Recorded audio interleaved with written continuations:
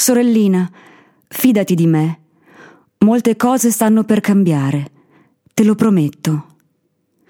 Bene, amici, posso immaginare che sarete un po' persi in questo momento. Tranquilli, ho intenzione di raccontarvi la mia storia dal principio, quella di mia sorella Ruby e come ho incontrato Jessica. Non ho intenzione di mentirvi, anche se non sarà facile ammettere i miei errori. Dopo saprete tutto. Jessica, tu sarai la fonte della mia motivazione e presto saremo insieme.